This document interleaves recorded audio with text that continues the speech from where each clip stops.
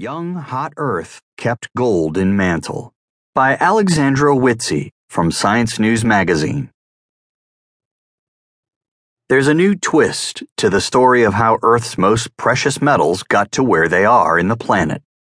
Some 4.6 billion years ago, space rocks pummeling the infant Earth kept it hot and molten. As the planet grew bigger, a new study suggests, the heat and pressure kept some precious metals